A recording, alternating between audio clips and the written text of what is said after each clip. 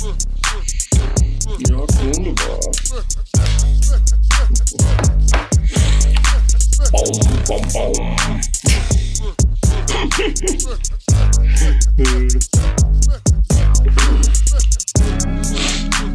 Well, we're back.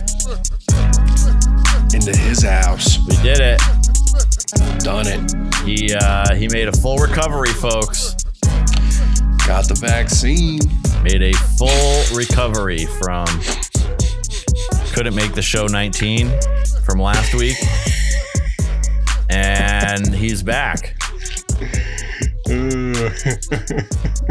Thanks for having me, Rob.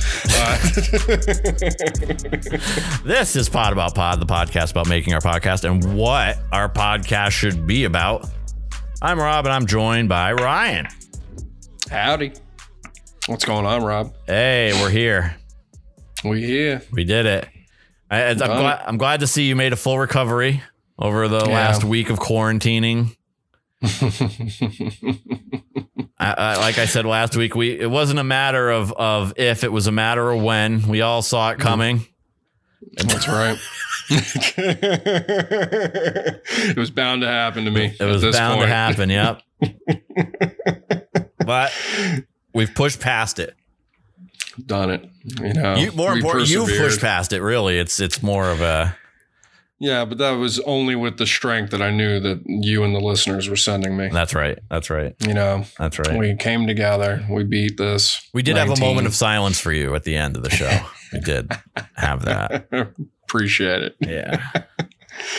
Much respect. Thank you. Yes, of course. Without, don't mention it.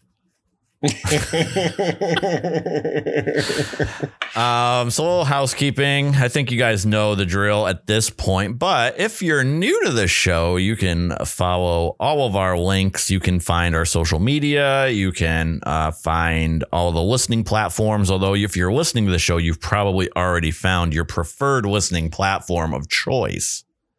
But probably if you're looking for a different platform of choice, go to podaboutpod.com. You can find other platforms to listen to the podcast on. And also while you're there, you will notice a little button that says support this show. You can support the show for as low as 99 cents a month. It's a great deal. You are supporting small podcasts who, during this pandemic are really, we're out there. We're basically like frontline workers, if you think about it. Very true. Very true. You're sitting at home with your positive COVID diagnosis. You're stuck for 14 days indoors. What are you going to do? Mm-hmm. Listen to Pod About Pod. Yeah. It's the only way to get better. Yeah. I mean, and we're right there with you. We have now 50 episodes, 50 official episodes in the books.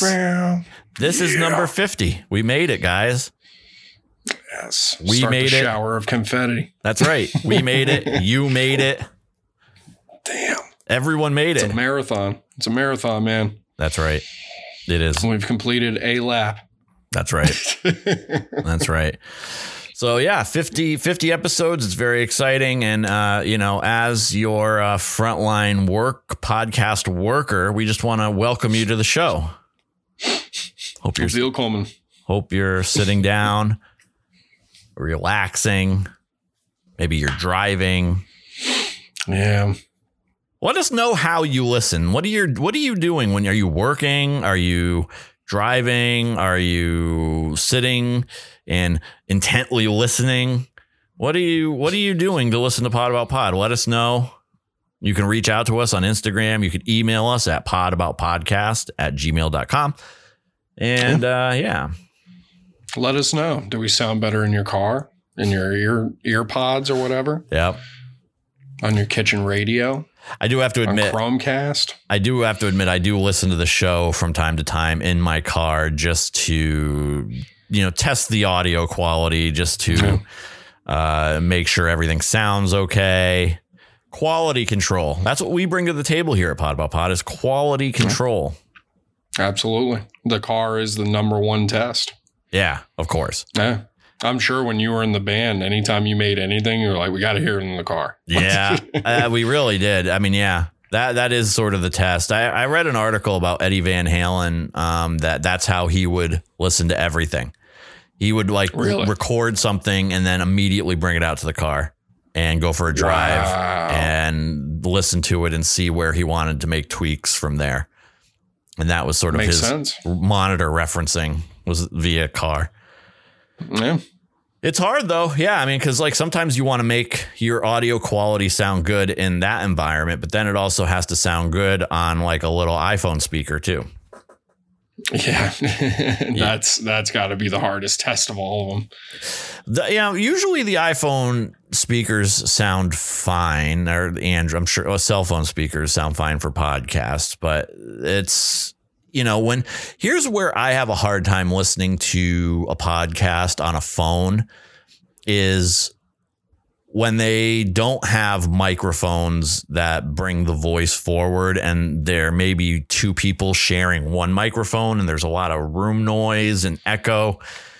Yeah. Listening on small speakers is kind of painful.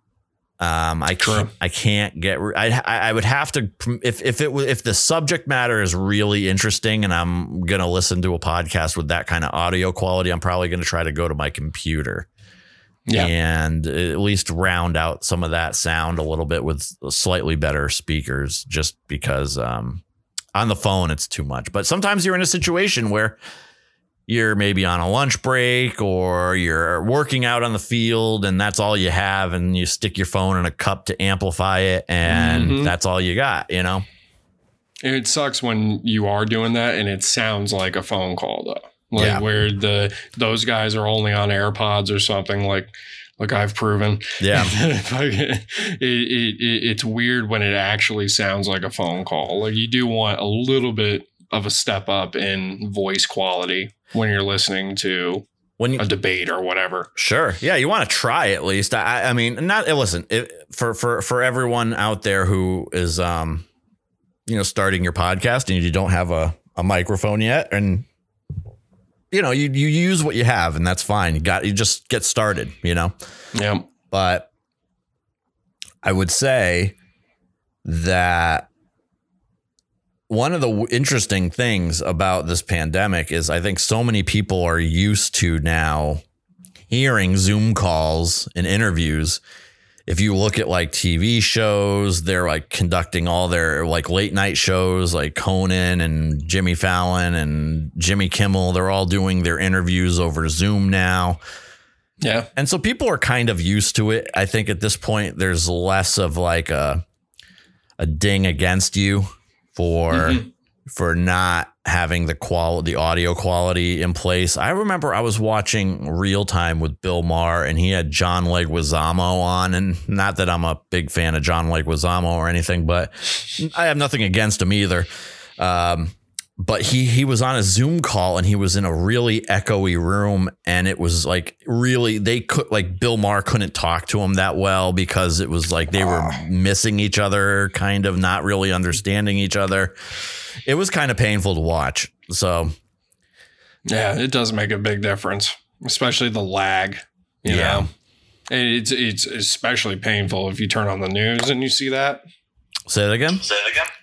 Sorry. I think we just technical difficulty. I think we just showed a good example of keep your AirPod in your ear. Yeah.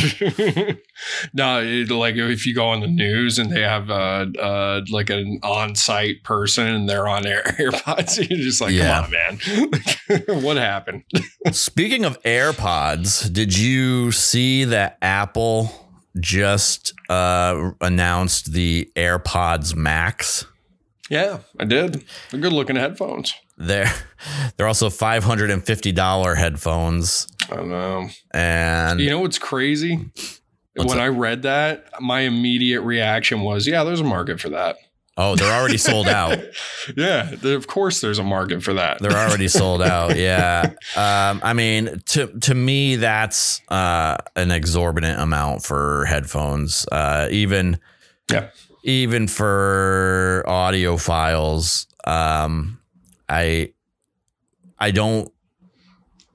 First off, I don't really do a lot of headphone music listening to begin with. Yeah. And I don't own any wireless headphones. Headphones for me are mostly used in the context of podcasting or making music. I don't really casually. I'm not like on a subway listening to, big headphones. So for me, they're just not something I do. I don't listen to earpods or I'm sorry, I'm sorry. What are they called? AirPods? AirPods. Yeah. God, Jesus, AirPods. Such an old guy. I don't listen to AirPods like out like on the train. Like I don't like listen to them out in public or anywhere. So like I'm just not the demographic for a person who wants headphones. You are someone on an airplane. You would be the person. Yeah. I'll tell you, if you work in like vast expanses, you gotta have something, man, because you can run your battery low on your phone if you're just like listening to podcasts all day that are going through the speaker. Yeah, you definitely conserve battery a lot. I can go almost a full work day, maybe 8 hours on a full charge on a pair of AirPods. And that's with like podcasts or brutal metal playing, which is definitely pushing the battery in some way. That's funny. I wonder if there's like a study for that to see if like, which music like if takes the most battery. That's funny. Yeah, I think 550 is still a lot for headphones. I don't think that for me, I'm sure that there's a buyer for it. I just can't imagine. Apparently Sony makes a noise canceling headphone for about $250. And that's kind of the one that everyone kind of likes a lot. Is this like one Sony? I don't know the exact name because I'm not really in the headphone space of tech. I'm not really following headphones, but this is Apple. So like I follow Apple. Yeah, absolutely. And the $250 Sonys are very, very good. Like they're the ones Apple were kind of trying to beat was this $250 pair of headphones. And to now have these $550 headphones that's like a PlayStation 5. Yeah. That's a lot of money for headphones. When I see that price, I'm just wondering, I'm like, what is that experience? Like, what does $550 get you? That I know that Apple doesn't always put out things that they're not always the first one to come out with the feature, but I know that they don't put things out unless they feel like they've done it correctly. Right. And I'm wondering what makes them feel that this is worth that. Like, if I put these on and it changes me as a person, right? Or it just changes the way I feel about sound altogether. Is that what's going to happen? I mean, could they revolutionize headphones? Because I know you could spend like $2,000 on a pair of headphones too if you're a real audiophile. Yeah, I think that might be. Well, when they release the Mac Pro. Mm-hmm. And it was they also released the XDR monitor that was $6,000 for the monitor. That monitor was not meant to be in competition with consumer grade monitors. That was meant to be in competition with video editing houses, high-end reference monitors that are like $25,000 in Hollywood. Wow. So there were monitors much more expensive. And what Apple was able to do was get, I would say, 90% of that performance into a package at $6,000. And what a lot of people are saying about the AirPods Max is that could be a similar situation, as you were sort of saying, that like maybe they're not trying to compete with that Sony headphone, but more they're trying to compete with the $1,600 or $2,000 studio headphones. Yep. That makes sense. And doing it at $550 is a bargain in that context, but they're also wireless, and wireless has a sort of limitation on the audio spectrum, so that I can't see that being the case. They would have to be wired, and they don't currently have any wire that can be put into them, so you can't use them in a wired mode. So they're only wireless. So they really seem to be very consumer. They don't seem to be pro. And that's probably why they didn't give them a pro designation versus max designation. Yeah. You know, max. Is there a chance that they've revolutionized the getting sound through the Bluetooth? Like, not that I could see. I mean, each one has what's called an H1 chip in it, and that's supposed to help with spatial audio. So like if you move your head around, it actually will get you closer or further away from directional audio, like in gaming and in movies in particular. Wow. So like things like that are in there. But I don't think it's anything that's going to improve the fidelity beyond what's already available via Bluetooth. But I've also never used them, so I'm basing this on just some videos I watched on it from Unbox Therapy and Marquez Brownlee. And there was one other video I watched, Not Your Average Consumer, I think is the channel, although I don't remember the guy's actual name. But yeah, I mean, it's so just, you know, another piece of tech that's out there. It's Apple, you know, at Pod About Pod, where, you know, we often discuss Apple and Tesla stuff here as sort of gadget nerds in our own way. Innovation fans. Yeah. So those came out this week. I would personally never get them, and I have a lot of Apple products, but I personally would never get those. I'm not a headphone person to begin with. I have my Audio-Technica headphones that I'm using right now, and even these, I actually am in the market to change these because the ear cups are too small.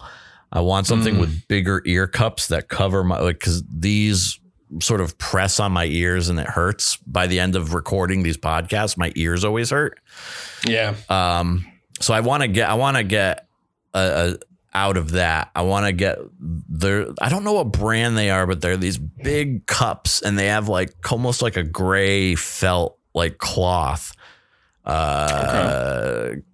ear cup that look really comfortable.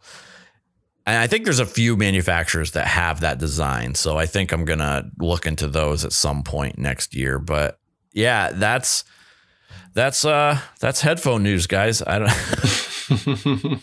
It is amazing talking about a $550 pair. And it seems crazy to me.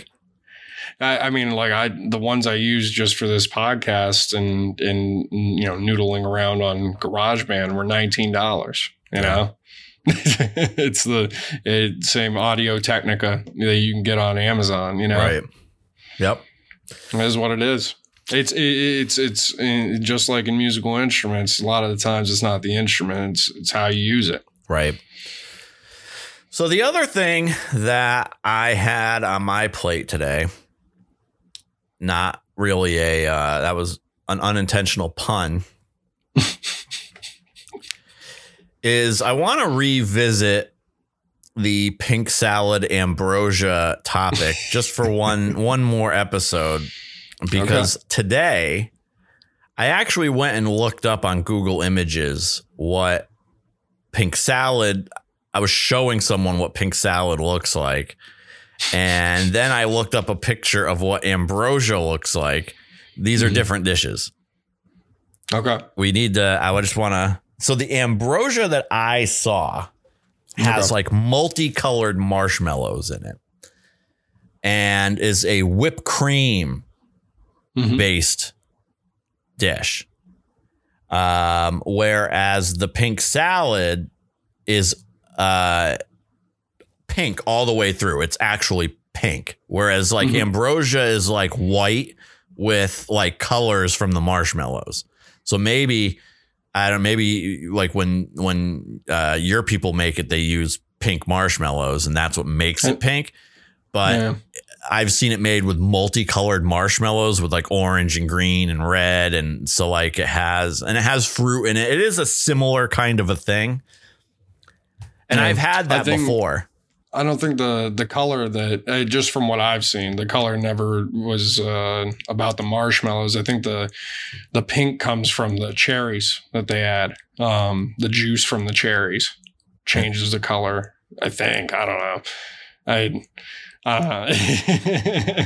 All I knew was there's some sweet like dessert type thing that seems to be on the table right now while we're eating dinner. Well, okay, so it always felt like it was wrong, you know. So this is like an ambrosia. Okay. Now I'm holding up a picture from Food Network to Ryan. And you can see it's like a multicolored white dish, and there are cherries in it. See, that looks like all chunks and barely any cream or whatever. It is very chunky. Like, and all the pictures that was an Alton Brown recipe. This, here's Real House Moms. This I've seen. This is more what I recall it looking like. And maybe I should put these, now that we've dragged this out for 3 episodes. We have to get to the bottom of this. I'll put this on our Instagram so you guys can see it too. But see that? There's like green and pink and orange, and there's a cherry. Mm-hmm. And I've seen this. I've had this. This is good. Yeah. Again, like I've never seen it with multicolor marshmallow. Imagine those were all white, and that's what I've had. And that's also an insane amount of marshmallows. You know what I'm saying? Like all the ones that I've seen didn't have that. I also feel like this is probably like when people talk about sauce. Now this is maybe what you're thinking of, right? That kind of a texture. It looks closer. Yeah. That also looks like it's got way more stuff and like the ratio of whatever that is, whipped cream or cottage cheese or whatever. Okay. It seems different too. I bet you every family probably makes a crazy version of this. So here's what this says. It says Ambrosia salad is a creamy fruit salad loaded with pineapple, mandarin oranges, coconut, and miniature fruit flavored marshmallows. Fruit flavored marshmallows? Yeah. Are the colored marshmallows different flavors? According to this, yeah. I thought it was just a color. It's it's been around for years. It's with its silky sweet whipped cream based dressing, plenty of soft mini marshmallows, and an abundance of juicy, colorful fruit. Ambrosia salad may be a bit different than from other salads you're used to seeing around potlucks and parties, like a frog-eyed salad, which I don't know what that is. Oh, whoa. But I promise that it's every bit as good, if not better. This classic salad has been a staple for decades. Maybe your grandmother has made it for you. And the version I'm sharing of you today, God, I can't fucking read. And the version that I'm sharing today is made with a simple from scratch dressing, only takes 10 minutes to assemble. What is ambrosia? Ambrosia salad is a variation from a traditional fruit salad that came from classic Southern recipe that's usually served at Thanksgiving or Christmas. As an adult with a newfound love for ambrosia fruit salad, I wish I'd caught on to this heavenly salad, aptly named Ambrosia, meaning food of the gods, sooner. Wow. I had no idea what I was missing out on, and if you've never tried ambrosia salad for yourself, you're in for a real treat. So that's ambrosia salad, which I have had, and I am aware of it. Now I'm going to look up pink salad. Yes. because this is what pink salad looks like. It's straight up pink. And actually, that looks a lot closer to what I'm used to. Oh, really? Yeah. And this is this looks like, I mean, I'm just showing him this picture through the FaceTime camera, but it looks like pink cottage cheese. Yeah. It almost looks like it could be like a pink frozen yogurt with a bunch of little fruit bits in it, or walnuts or whatever. So this is a Jell-O salad that's called gelatin salad. It's a salad made with flavored gelatin, fruit, and sometimes grated carrots. Other ingredients may include cottage cheese, cream cheese, marshmallows, nuts, or pretzels. Oh, man. For example, a Jell-O salad might have green from a lime-flavored gelatin, white from bits of cottage cheese, and orange from fruit cocktail, or red from the Jell-O itself. Therefore, it has a salad appearance, small pieces of food all mixed together, but is fluffy and light in texture. Pink salad that's both a dessert and a side dish. And that's what I was explaining, that it's like when we had it at our family, it was like served with the meal as a side dish. Yeah. To avoid runny or watery salad, make sure you completely drain your fruit to further remove moisture. Okay. Yeah, God. This pretty and pink salad is tasty and great. Pink salad, however, if you don't like the pink color, you could substitute red Jell-O. Select the type of cottage cheese based on the amount of milk fat, regular cottage cheese, or reduced fat. So yeah, this. Right, walnuts. Since my family has pecan trees and the nuts, I use pecans in my pink salad. You could try substituting walnuts. It would typically have walnuts in it. It would typically probably have like oranges or pineapple, one of the two. And and so evidently the gelatin is not cooked. It's not made. So like, here's the ingredients. It looks like the gelatin's that little pink. Yeah. They don't actually cook the Jell-O. Okay. No, I think they just mix it with the cream. What's the difference between Ambrosia salad and this? There we go. Ambrosia is a type of fruit salad. Most Ambrosia recipes contain canned or fresh pineapple, canned mandarin oranges, slices of fresh orange sections, miniature marshmallows, and coconut. It is a more retro salad from the past, still a classic. The pink salad uses some of the same fruit, but relies on the Jell-O, cottage cheese, and Cool Whip to create more of a modern salad with a smooth and lighter texture. Doesn't it feel funny that we keep saying salad? You're blowing my mind, dude, because I'm realizing now that you and I did have the same thing, and I've never had ambrosia. Because my mom definitely was putting Jell-O in this, and I'll tell you what, she even innovated. My mom innovated this shit. She eventually replaced all the fruit with watermelon and made it watermelon salad like that. Wow. Yeah, dude. Well, it sounds like it's an adaptable recipe. It sounds like you can kind of do whatever you want with it.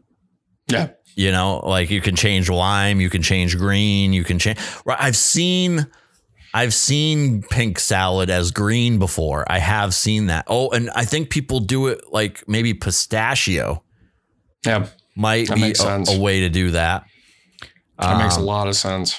The pink salad, what this salad pairs well with. The pink salad adds a pretty spot of color to almost any meal. It provides a fresh, bright taste to a country lunch of sandwiches,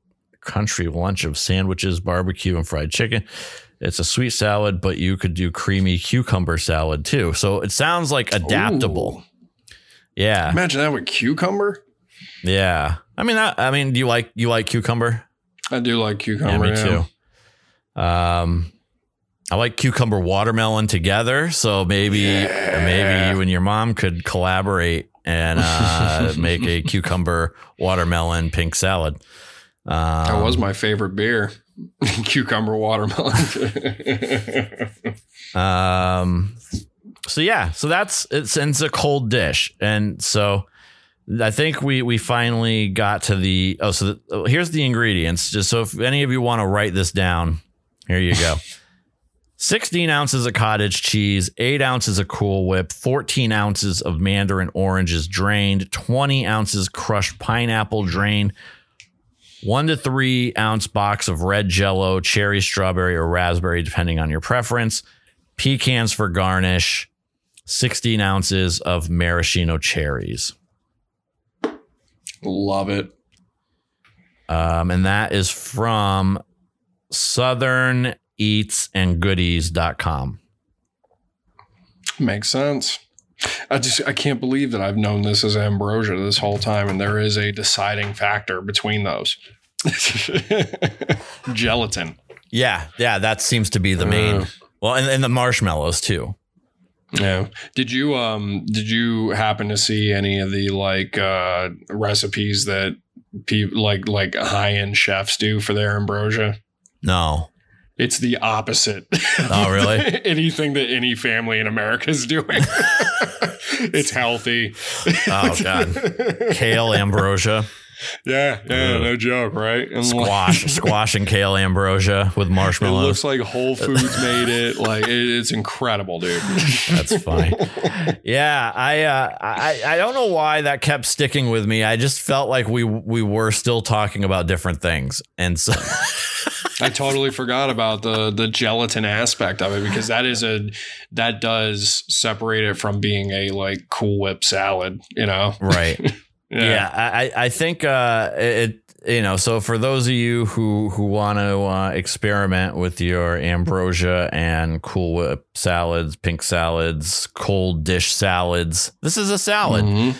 If you want to eat just raw sugar and call it a salad, and then tell your boss or your wife or your husband that you're eating salad, you can do that. Pod About Pod said, "This is a salad. Get away from me." We should make our own salad, a Pod About Pod salad. Yes. Maybe we should come up with a recipe of our own, a Pod About Pod Jell-O salad. Yes. Okay. And do our favorite recipes. We'll work on that. Maybe we'll make the watermelon cucumber pink salad as the Pod About Pod salad. There you go. That could be possible. Can we put booze in it somehow? Probably not. Of course. Booze and cottage cheese. I don't know if that's a great combination, but today we're making vodka watermelon salad today, folks. I feel like booze might be helpful. Yeah, it might be. You know what's funny too? Speaking of gelatin, did I ever tell you about the cake that my mom used to make me growing up? No. She would take a white cake mix and then throw in the key lime pie gelatin mix into that. Yeah. And then put the appropriate amount of water. Yeah. And the entire outside of the cake was like burnt orange, it would look like. Okay. You cut into it, neon green. Wow. Neon green, dude. And the gelatin makes like a crazy cake texture. Interesting. And then it would be whipped cream on top. That's awesome. Key lime pie cake. Yeah. Wow. Shout out to you, Mom. There it is. Yeah, that sounds good. Damn. Yeah, I actually and I remember we were talking about that tomato soup cake last time, and I did find the recipe to that. It's like more of like a gingerbread, but it has tomato soup in it. I should have grabbed it before the show. Really? Yeah. That still blows my mind. I know. All right, well, let me go get it. I'll go get it. Hold on. Let me see that. I know exactly where it is. Hold on. This is a new segment we're trying out. Pod About Pod Kitchen. Classic dishes that we are remixing. We're doing Pod About Pod Kitchen. So I'm back, everyone. Let's see. Here we go. So this is in a bundt cake pan. Okay.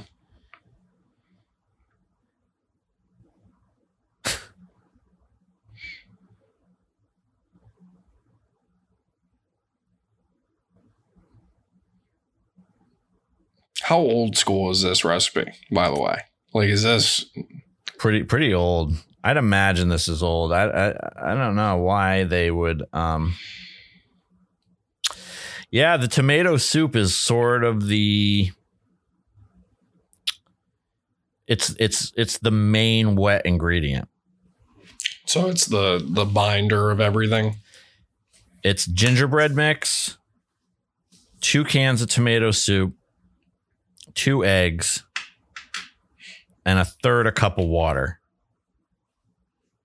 A third of a cup, or I'm sorry, 3/4 of a cup of walnut, 3/4 of a cup of raisins. So it's 2 cans of tomato soup. Now, when you would eat this, is it sweet in any way, or? It's mainly like a gingerbread. Okay. It's mostly, you don't even taste the tomato soup at all in it. It's weird. I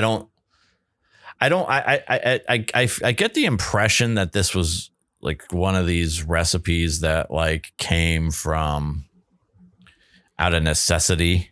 There had to have been a reason. I don't know why. Depression era kind of stuff. Something like that. Yeah. Only tomatoes were growing that year. Yeah, maybe. I don't know. Like maybe. Oh, instead of milk, maybe milk was hard to come by. Oh, that makes sense. I don't know. I couldn't tell you. I guess I could probably Google search it and stay tuned, folks, and find out. Let's all right. Let's see if we can find any history on this thing. And what's it called? Tomato soup cake. Tomato soup cake. I feel like we're talking about the poorest dishes ever. Ambrosia, when we need salad, but we only have marshmallows, Jell-O, and this came from, this was a Campbell's tomato soup recipe. Okay. It was on the can. Oh, so here's the history. Okay, wow. So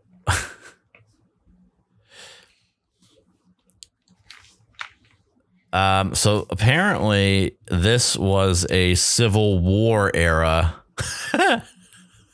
wow recipe.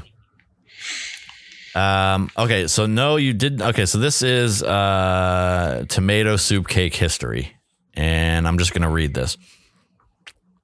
No, you did not read the title of this thread incorrectly. I came across this recipe for the first time last weekend when visiting my boyfriend's family. His mother allowed me to look over some family recipes. I found this one labeled tomato soup cake, mystery cake, tomato soup and cake. Who would ever come up with such a thing, and why?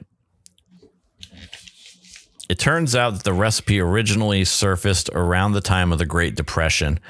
It made a brief resurgence in popularity during World War II era due to rationing and the need to once again become creative with the ingredients one had on hand. Most recipes of this type of cake do not contain eggs, which are an important binding and flavor component of cakes. In lieu of eggs, a can of tomato soup is added, butter, and another binding flavor element.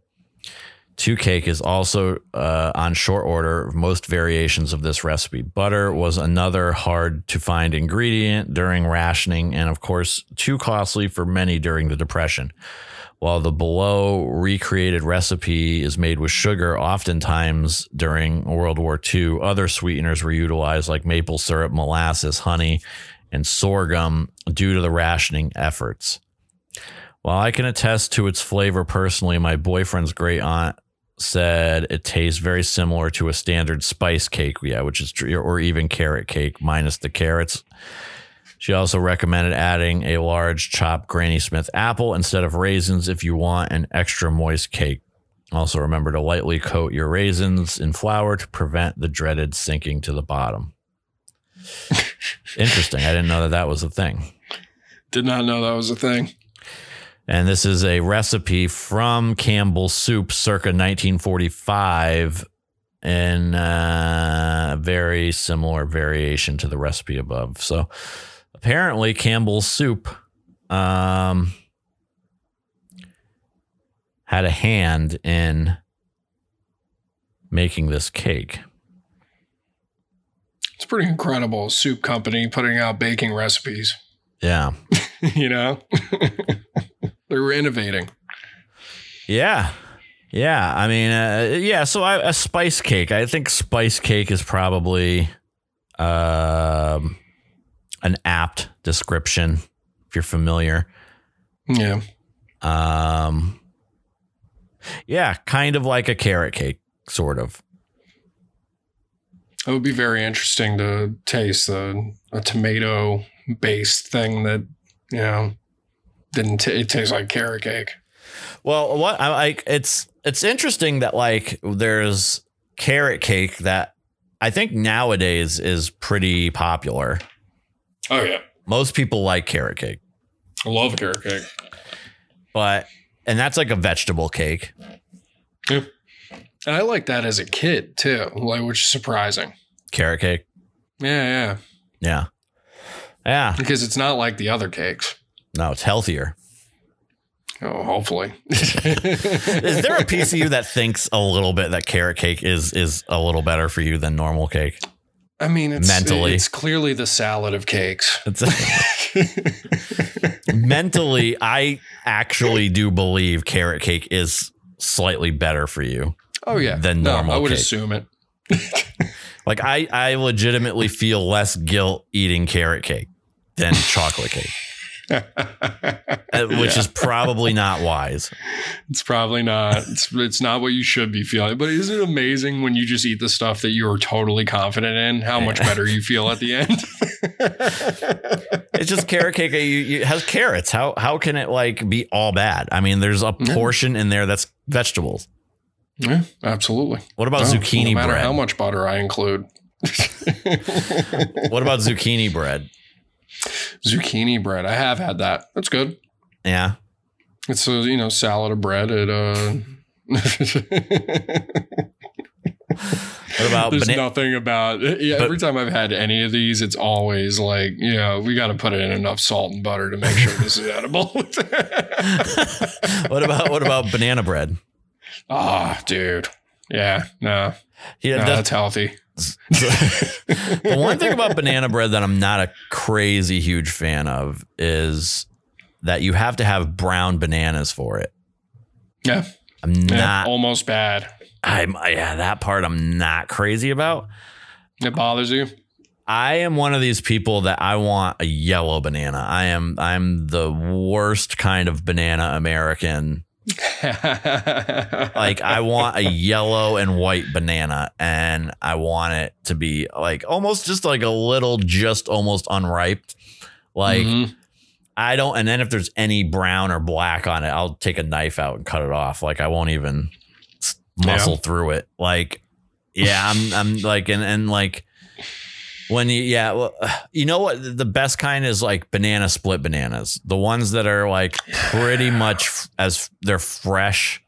Mm-hmm. No spotting, nothing. Right. Yeah. Dude, I used to be exactly that way. Yeah. Well, I worked at Hummel Hot Dogs for a little while, like a year almost. Mm-hmm. And the guy I worked with, Jose, this like probably my age Mexican dude. It was very cool. He one day at lunch, though, he saw me take that chunk off of the banana. And he's like, "What is wrong with that?" Yeah, I was like, I don't like the color. And he's like, "It's food." And ever since that day, I'm like, Jose had a point. Yeah, I'm just throwing away food. There's this. He's like, "It's inside the banana. What happened to it?" There's a vegan cyclist from Australia that I would watch from time to time on YouTube. and he is like a banana vegan. He like mostly just eats bananas. And what? Yeah. And he thinks that bananas, that's how you're supposed to eat them, is when they're almost bad. When they're most of them say that you're supposed to have them when they're overripe. Yeah. When like that's how he's like, you guys are not doing it right. Like they're not ready yet. Like you're missing out on nutrients. Like let them ripen, let them get spotty, let them get brown. That's how they're supposed to be. And I'm like, hard disagree. It's definitely not the most enjoyable eating experience. There's almost like that. There's almost like an alcohol that comes off of them when like I don't know if it's fermented or what it is, but it's like you can feel it in your mouth and like your throat. It converts to something something more sugary when it gets more brown like that.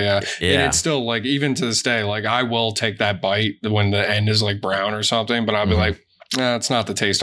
That's not the reason I opened this banana. Yeah. It's I'm opening it. I want the banana taste from the banana you're describing. Yeah. You know? Yeah. Apparently barely soft yellow. Apparently bananas, that as we eat them today are, apparently very unsustainable for like the next several hundred years. Like they're like, apparently the way we've engineered bananas are not even like as good as they could be. Yeah. But they're the ones that pack the best and ship around the world the best. But at the same time, they can't, they're hard. They're a clone of one strain of banana. And apparently the way you grow them and then have to cultivate the land to continue to grow them is like unsustainable for the demand on bananas, and that like the banana industry is going to eventually have to wean the public off of these kinds of bananas and get the public to buy and be just other kinds of strains of bananas that are comparable but maybe don't look as pretty or aren't as big. Like there was a whole thing on, I think, Vice that I watched about bananas and like how they are like so enormously popular and but unsustainable. I saw one thing on that, and it's crazy to think that it's one of the most fragile cultivated crops we have, and it could just be gone soon. That's wild to think of. And also the fact that they grow them in the UK. Oh yeah. There was a British guy that was talking. That's right. I think wasn't that mind blowing? I think we saw the same thing.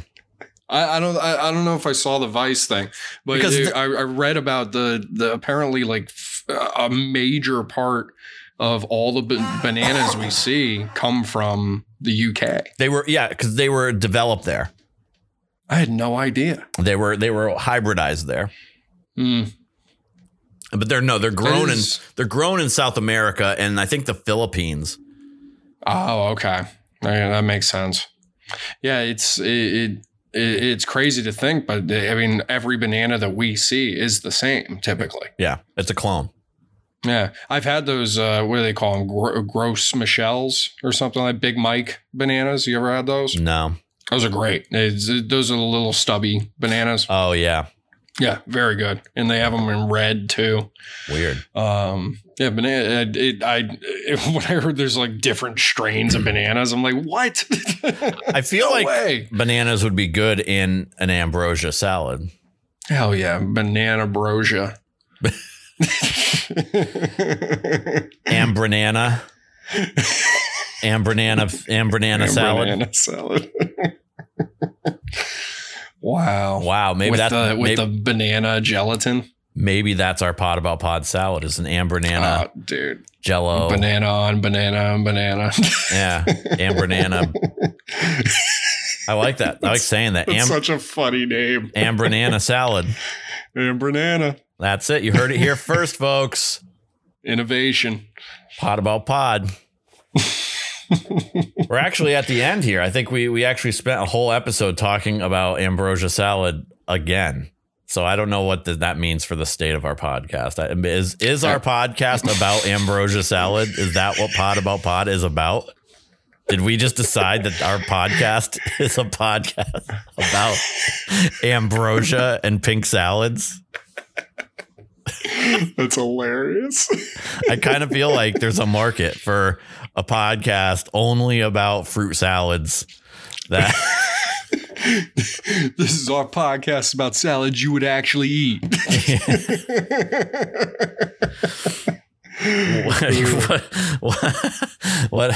What can we offer the ambrosia salad community as a podcast? Like they have to have some place to congregate, and maybe we should submit this podcast to the Greater New England Ambrosia Society and see what they think of our episode. That'd be so funny. We should create the Ambrosia fan club if it doesn't exist. The Greater New England Ambrosia Society of fruit salad enthusiasts. The Ambrosians. The Ambrosians. That's our country. I think we figured it out. I think that's what our podcast is about. We've done 3 episodes now. 50 episodes in, we've figured it out. We figured it out. End of the road, guys. This is it. We're changing the name, guys. Yeah, Pod About Ambrosia. Ambranana. Ambranana.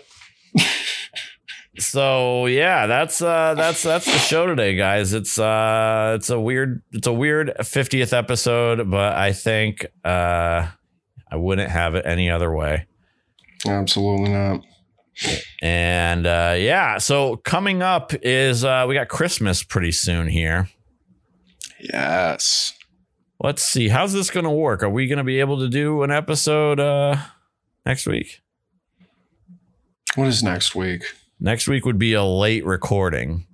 That's the 20th, right? Maybe, yeah, something like that. That would be. No, we can definitely make that happen. I'm hoping I'm not flying that day. It would be the 20th, yeah. Yeah, but that would be a late recording. Yeah. No matter what, we have plenty of time to get it done before Christmas. I suppose that's true. Yeah. Yeah, because that would be a good week where I could do it on potentially a Monday. Yeah. We got to go all out. Yep. Christmas episode. Correctly. We got to fit Hanukkah in there too. Yeah, maybe we can do like a music episode again this year. Do some share some Christmas music, spread some cheer. That was hilarious. And maybe we'll listen to some Christmas music maybe some week. Dog themed Christmas music this time. Yeah, maybe.